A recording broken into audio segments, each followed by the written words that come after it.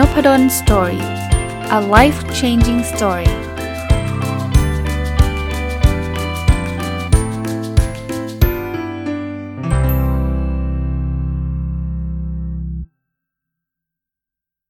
สวัสดีครับยินดีต้อนรับเข้าสู่ Noppadan Story Podcast นะครับแล้วก็วันศุกร์นะครับยินดีต้อนรับเข้าสู่รายการ MBA Weekly นะครับวันศุกร์นี้เนี่ยอยากจะมาชวนคุยว่าเวลาเราเรียน MBA เนี่ยเขาเรียนวิชาอะไรกันบ้างนะเขาเรียนกันนานแค่ไหนเขาเรียน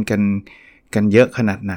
นะครับก็อย่างที่เคยบอกนะครับว่าผมอาจจะพูดได้เฉพาะ MBA ของธรรมศาสตร์เพราะว่าก็เป็นผู้อำนวยการโครงการอยู่แล้วก็อยากจะเล่าแต่คิดว่ามันก็น่าจะแอพพลายได้ระดับหนึ่งกับ MBA ของหลายๆที่นะคงไม่ได้หนีกันมากสักเท่าไหร่แต่ว่ามันก็ไม่เหมือนกัน 100% หรอกนะครับผมเริ่มต้นเล่าให้ฟังเลยฮะหลักสูตร MBA ธรรมศาสตร์เนี่ยฉบับล่าสุดเนี่ยคือฉบับปรับปรุงในปี2565ก็คือปีที่ผ่านมานี้เองนะครับจริงๆโครงการ MBA เราเนี่ยเราจะมีการปรับปรุงหลักสูตรอยู่ตลอดเวลาถ้าปรับปรุงใหญ่เนี่ยอาจจะประมาณ5ปีแต่ว่าจริงๆแล้วทุกปีเนี่ยก็จะมีการนั่งดูว่าตรงไหนใช่ตรงไหนไม่ใช่นะนี่ขนาดเพิ่งปรับไปปีที่แล้วนะตอนนี้ผมก็กำลังจะทำเรื่องปรับให้มันเพิ่มขึ้นลดลงให้ตรงนี้มันชัดขึ้นอะไรเงี้ยผมทำตลอดนะครับเล่าถึงระบบการจัดการศึกษานะฮะที่ MBA ที่ธรรมศาสตร์เนี่ยจะมีการจัดการศึกษาในระบบเขาเรียกทวิภาคก็คือเราจะเรียนกันทั้งหมดเนี่ย10เดือนนะในแต่ละปีนะแล้วก็2ปีนะครับทั้งหมดทวิภาคคือจะมีภาค1ภาค2แล้วก็ภาคฤดูร้อนทำไมถึงทำเป็นทวิภาคจริงๆถ้าเกิดใครเคยรู้จัก MBA ธรรมศาสตร์มาตั้งแต่เนิ่นนานเนี่ยเราเคยจัดการเรียนการสอนแบบไตรภาคมาตลอดก็คือมี3ภาคนะ3ภาคเท่าๆกันนะครับแต่ว่าเราเห็นเทอมของต่างประเทศจะเป็นทวิภาคทั้งนั้นเลยเพราะฉะนั้นเนี่ยถ้าเราทำให้ตรงกับต่างประเทศเนี่ยการไปศึกษาเช่นแลกเปลี่ยนไปเข้าโครงการ exchange student นะครับนักศึกษาแลกเปลี่ยนอะไรเงี้ยมันก็จะตรงกันนะเปิดเทอมตรงกับต่างประเทศปิดเทอมตรงกับต่างประเทศอะไรเงี้ยมันก็จะง่ายกว่าสมัยผมเรียนเนี่ยเป็นระบบไตรภาคก็จริงนะผมก็ยังไปได้เลยแต่ว่ามันก็จะมีเหลื่อมๆกันนิดนึงนะครับหน่วยกิตนะหน่วยกิตเรียน2ปีเมื่อกี้เล่าให้ฟังแล้วนะหลักสูตรปัจจุบันของเราเนี่ยเรียนทั้งหมด48หน่วยกิตนะครับเวลาเราพูดถึงหน่วยกิตเนี่ยคนอาจจะนึกภาพไม่ออกจริงๆแล้วทุกคนเรียนมาแล้วเนี่ยน่าจะพอเห็นนะครับนึกอย่างนี้ฮะ1หน่วยกิตเนี่ยก็คือใช้เวลา1ชั่วโมงต่อสัปดาห์ในการเรียนแต่วิชาส่วนใหญ่บางทีมันก็จะเป็น 1.5 หน่วยกิตหรือ3หน่วยกิตนะครับโดยเราเรียนทั้งหมดประมาณ14สัปดาห์โดยประมาณนะครับเพราะฉะนั้นเนี่ย 14-15 สัปดาห์แล้วแต่เพราะฉะนั้นเนี่ยจะจำนวนหน่วยกิตมันก็จะบ่งบอกนะครับว่าเรียนกันประมาณไหนที่ธรรมศาสตร์ส่วนใหญ่จะลงทะเบียนกันเทอมนึงเนี่ยประมาณ9หน่วยกิตนะ9หน่วยกิตถ้าตีเป็นว่าวิชาละ3หน่วยกิตเนี่ยนะก็จะเรียนทั้งหมด3วิชานะครับจะมีเรียนวันนึงก็3ชั่วโมงนะครับคาบนึงก็3ชั่วโมงแล้วก็เราก็จะเรียนแบบนี้ไป14ครั้งนะครับก็ครบ1เทอมก็ครบ1วิชาแล้วก็เก็บมาได้3หน่วยกิตแต่ว่าถ้าอยากจบการศึกษาภายใน2ปีเนี่ยก็48หน่วยกิตก็ต้องเรียนเราก็จะมีการจัดตารางให้นะครับคราวนี้48หน่วยกิตมันมีโครงสร้างยังไงต่อก็จะเล่าให้ฟังว่าจริงๆการเรียนแล้วเนี่ยมันจะมี2รูปแบบหลักๆนะครับเขาเรียกแผนกอกับแผนขอนะต่างกันตรงไหนแผนกอเนี่ยเป็นแผนที่เรียนวิชาน้อยหน่อยแต่ว่าเลือกทำวิทยานิพนธ์นะครับในแผนกอเนี่ยนะเราจะมีวิชาบังคับ36หน่วยกิตถ้าเราตีว่าวิชาละ3หน่วยกิตก็เรียนทั้งหมด12วิชาแล้วจบแล้วที่เหลืออีก12หน่วยกิตคือวิทยานิพนธ์ล้วนๆวิทยานิพนธ์หรือภาษาอังกฤษเรียกว่า thesis นะครับ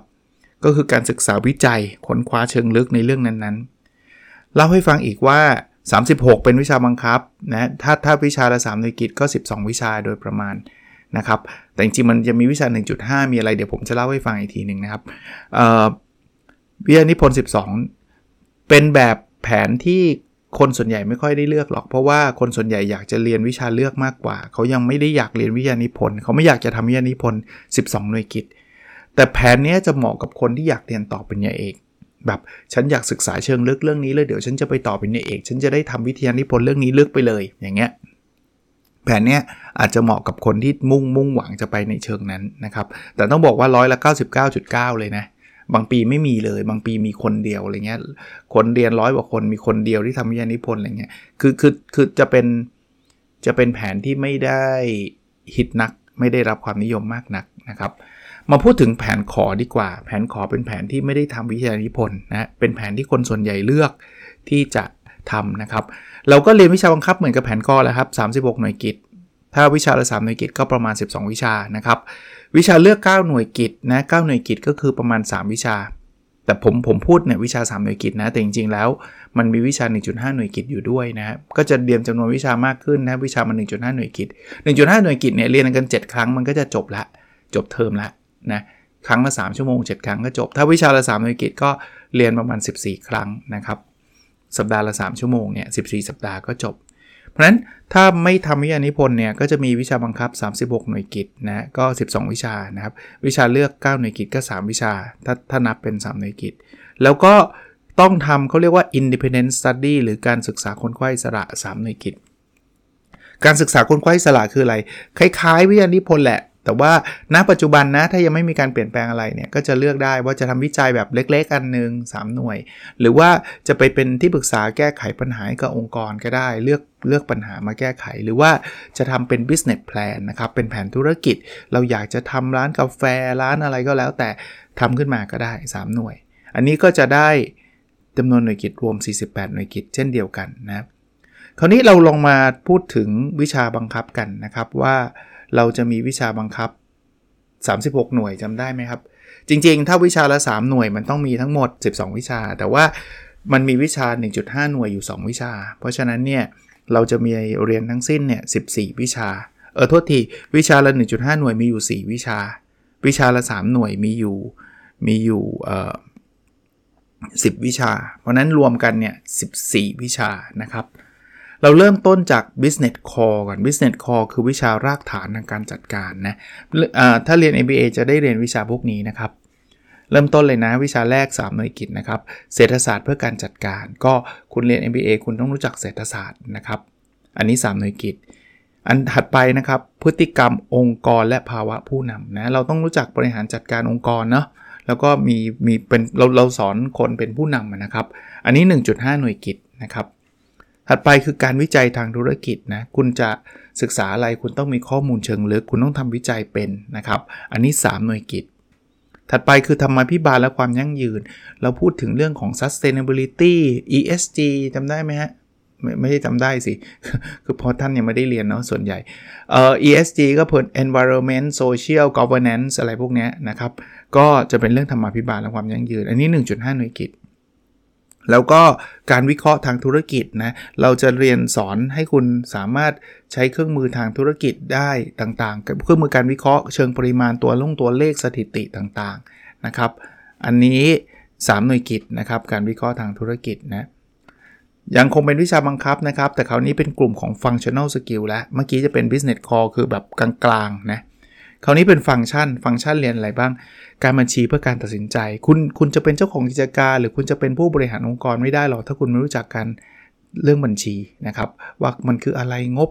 แสดงสถานะทางการเงินคืออะไรอันนี้คุณต้องรู้จักการจัดการการเงินคุณต้องรู้นะลงทุนคุ้มไม่คุ้มใช้เงินยังไงหาเงินกู้เงินออกหุ้นอะไรเงี้ยการจัดการการเงินอันนี้3หน่วยกิตทั้งนั้นเลยนะครับการจัดการทางการตลาดและตราสินค้าใช่ไหมคุณอยู่ในองค์กรแล้วคุณอยากที่จะขายของนะคุณจะจัดการเรื่องการตลาดยังไงคุณจะทำเรื่องแบรนดิ้งยังไงนะครับ3หน่วยกิตการบริหารทรัพยากรมนุษย์คุณต้องดีลกับคนแน่นอนนะครับจัดการเรื่องคนยังไง3หน่วยกิตแล้วก็การจัดการปฏิบัติการและการปฏิรูปกระบวนการทางธุรกิจ3หน่วยกิตวิชานี้ก็จะเป็นวิชาที่พูดถึง operation management วิชาที่จะทำยังไงให้กระบวนการมันไหลลื่นทำไงให้มันลดของเสียทำยังไงให้มันมีกระบวนการที่ตอบโจทย์ลูกค้าหรืออะไรอย่างเงี้ย transform องค์กรทำยังไงอะไรเงี้ยพวกนี้ก็จะได้เรียนนะครับคราวนี้ก็จะมีแนวคิดการจัดการสมัยใหม่เป็น modern management concept นะครับก็เริ่มต้นจากการจัดการเพื่อผลการดำเนินงานและการสร้างมูลค่าให้กับกิจการ 1.5 หน่วยกิตวิชานี้ผมสอนเองนะครับสอนอะไรสอนเรื่องการออกแบบตัววัด KPI Balance Scorecard OKR ต่างๆเพื่อจะสร้าง value ให้กับองค์กรนะครับ วิชาถัดไปคือความเป็นผู้ประกอบการเชิงนวัตกรรมและแผนธุรกิจนะครับเราต้องเรื่องของ entrepreneurship เนาะเรื่อง innovation ต่างๆ business plan ต่างๆต้องทำให้เป็นอันนี้3หน่วยกิตการจัดการเชิงกลยุทธ์อันนี้ก็3หน่วยกิตเป็นเรื่อง strategic management การวางแผนกลยุทธ์การมองทั้งสภาพแวดล้อมภายในภายนอกทำ SWOT ทำอะไรพวกเนี้ยเพราะฉะนั้นเนี่ยก็ต้องรู้จักแล้วก็เกมจำลองกลยุทธ์ทางธุรกิจอีก 1.5 หน่วยกิตที่ผมเคยเล่าให้ฟังนะครับไอ้รันตัว business game นะครับตรงนี้ก็จะเป็นอะไรที่เป็นวิชาบังคับที่ทุกคนต้องเรียนวิชาเลือกล่ะถ้าเป็นแผนกอที่เป็นทำทีสิทธิ์ไม่มีวิชาเลือกนะครับถ้าเป็นแผนขอคือต้องเลือกทั้งหมด9หน่วยนะ9หน่วยก็จะถ้าเป็นวิชาละ3หน่วยกิตก็3วิชาก็ครบถ้าวิชาละ 1.5 หน่วยกิตก็ต้องเพิ่มไปให้มันครบ9หน่วยนะครับมีหมวดวิชาเลือกอะไรบ้างอย่างแรกคือวิชาทางการบัญชีนะครับวิชาอะไรบ้างครับที่สามารถเลือกได้ผมพูดไปนิดนึงนะเลือกเนี่ยมันก็ต้องรู้จำนวนคนด้วยนะถ้าเลือกอยู่คนเดียวก็อาจจะไม่คุ้มที่จะเปิดนะครับแต่ว่าถ้าหลายคนเลือกวิชานั้นอาจารย์เขาพร้อมที่จะเปิดอยู่แล้วโครงการก็พร้อมสนับสนุนแต่ว่าถ้าอาจารย์สอนคนเดียวนักศึกษาคนเดียวมันก็อาจจะเปิดไม่ได้นะอันนี้พูดไว้ให้ทุกคนเข้าใจด้วยนะครับบัญชีมีวิชาภาษีอากรสำหรับนักบัญชีวิชาการวิเคราะห์ข้อมูลและรายงานทางการเงินเพื่อการตัดสินใจวิชาสัมมนาการภาษีอากรและการวางแผนภาษีนะครับน่าเรียนทั้งนั้นเลยนะหมวดการเงินจะมีเรื่องนโยบายและกลยุทธ์ทางการเงินการลงทุนการวิเคราะห์ตราสารทุนกรณีศึกษาการบริหารการเงินการศึกษาความเป็นไปได้ทางการเงินอันนี้คือหมวดการเงินนะหมวดการตลาดคือความเข้าใจเชิงลึกในพฤติกรรมผู้บริโภคกลยุทธ์การตลาดดิจิทัลการตลาดเพื่อความยั่งยืนการตลาดสำหรับผู้ประกอบการประเด็นสำคัญทางการตลาดหมวดวิชาการบริหารทรัพยากรมนุษย์และองค์การนะครับมีวิชาภาวะผู้นำผลการปฏิบัติงานสูง talent management นะครับการบริหารผลตอบแทนเชิงกลยุทธ์การบริหารดาวเด่นอันนี้ต่างหาก talent management อันนี้มันคืออันแรกมันคือ high performance leader นะครับอันนี้คือ talent management การบริหารดาวเด่นพวกนี้ 1.5 หน่วยกิตนะครับเมื่อกี้ลืมบอกบางวิชาก็ 1.5 บางวิชาก็3นะครับการพัฒนาองค์การและการบริหารการเปลี่ยนแปลงนี่ก็ 1.5 ประเด็นร่วมสมัยของการบริหารทรัพยากรมนุษย์ 1.5 เพราะนั้นมันจะมีวิชาเลือกหลายๆวิชาจะเป็นวิชา 1.5 หน่วยกิตนะครับกลุ่มหมวดวิชาการจัดการปฏิบัติการและโซ่อุปทานนะครับก็มีการจัดการโลจิสติกการจัดการซัพพลายเชนการวิเคราะห์ทางธุรกิจขั้นสูงการปฏิรูปธุรกิจเพื่อการแข่งขันหรือสัมมนาการจัดการปฏิบัติการและซัพพลายเชนพวกนี้ 1.5 หน่วยกิตนะครับแล้วมีหมวดการจัดการทั่วไปนะฮะเป็นเรื่องหัวข้อเฉพาะทางธุรกิจ3หน่วยกิตนะครับมีทั้ง1กับ2และประเด็นสำคัญทางธุรกิจ1กับ2พวกนี้เนี่ยอันนี้ 1.5 หน่วยกิตนะครับประเด็นสำคัญทางธุรกิจพวกนี้คือเปิดรองรับ2มุมฮะรองรับหัวข้อใหม่ๆเพราะไม่งั้นเนี่ยพอหัวข้อใหม่มาเนี่ยอาจารย์อยากจะสอนนักศึกษาน่าจะได้รับความรู้เนี่ยกว่าเราจะต้องไปปรับหลักสูตรมันใช้เวลานานสามารถเอามาลงในพวก special topic พวกนี้ได้เลยนะครับก็จะทำให้นักศึกษาได้เรียนในเรื่องที่แบบ up to date มากๆเพราะว่ากระบวนการในการปรับหลักสูตรมันใช้เวลานะครับกับอีกประเด็นหนึ่งคือนักศึกษาไปเรียน exchange ไปศึกษาแลกเปลี่ยนในองค์กรภายนอกเนี่ยก็จะสามารถที่จะไปเจอวิชาแบบโอ้โหล้ำเลยบล็อกเชนอะไรเงี้ยมันไม่มีวิชาชื่อนี้ในหลักสูตรก็เอามาเทียบกับวิชาหัวข้อเฉพาะทางธุรกิจหรือประเด็นสำคัญทางธุรกิจได้เช่นเดียวกันนะครับคณะเราคือคณะพาณิชย์ศาสตร์และการบัญชีมหาวิทยาลัยธรรมศาสตร์นะครับเรามีปริญญาโทหลากหลายสาขานะครับเพราะนั้นเนี่ยทาง MBA ก็จะไปพูดคุยกับโครงการอื่นๆว่าผมอยากจะขอให้อาจารย์ที่เชี่ยวชาญในโครงการอื่นๆเนี่ยมาเปิดวิชาที่นักศึกษาเราเรียนได้นะครับก็มีหมวดวิชาอสังหาริมทรัพย์ด้วยมีตั้งแต่กฎหมายและภาษีธุรกิจอสังหาริมทรัพย์การวิเคราะห์การเงินการลงทุนในอสังหาริมทรัพย์การบริหารทรัพย์สินสมัยใหม่การพัฒนาทรัพย์สินเพื่อการอยู่อาศัยและพาณิชยกรรมนะครับก็เป็นหมวดอสังหาริมทรัพย์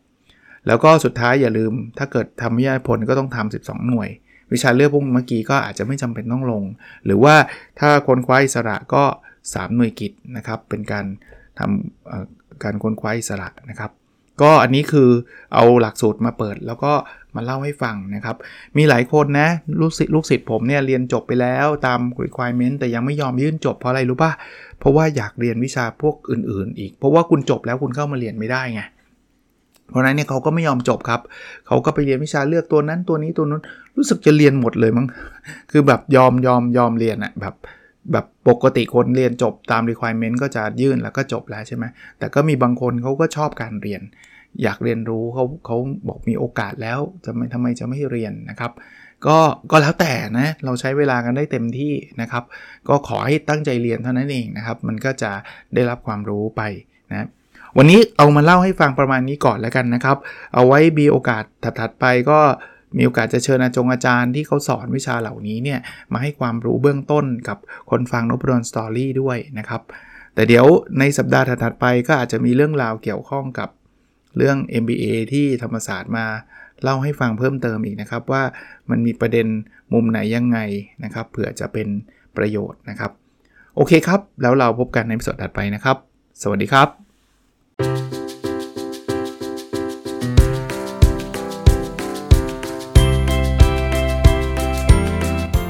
Noppadan Story, a life-changing story.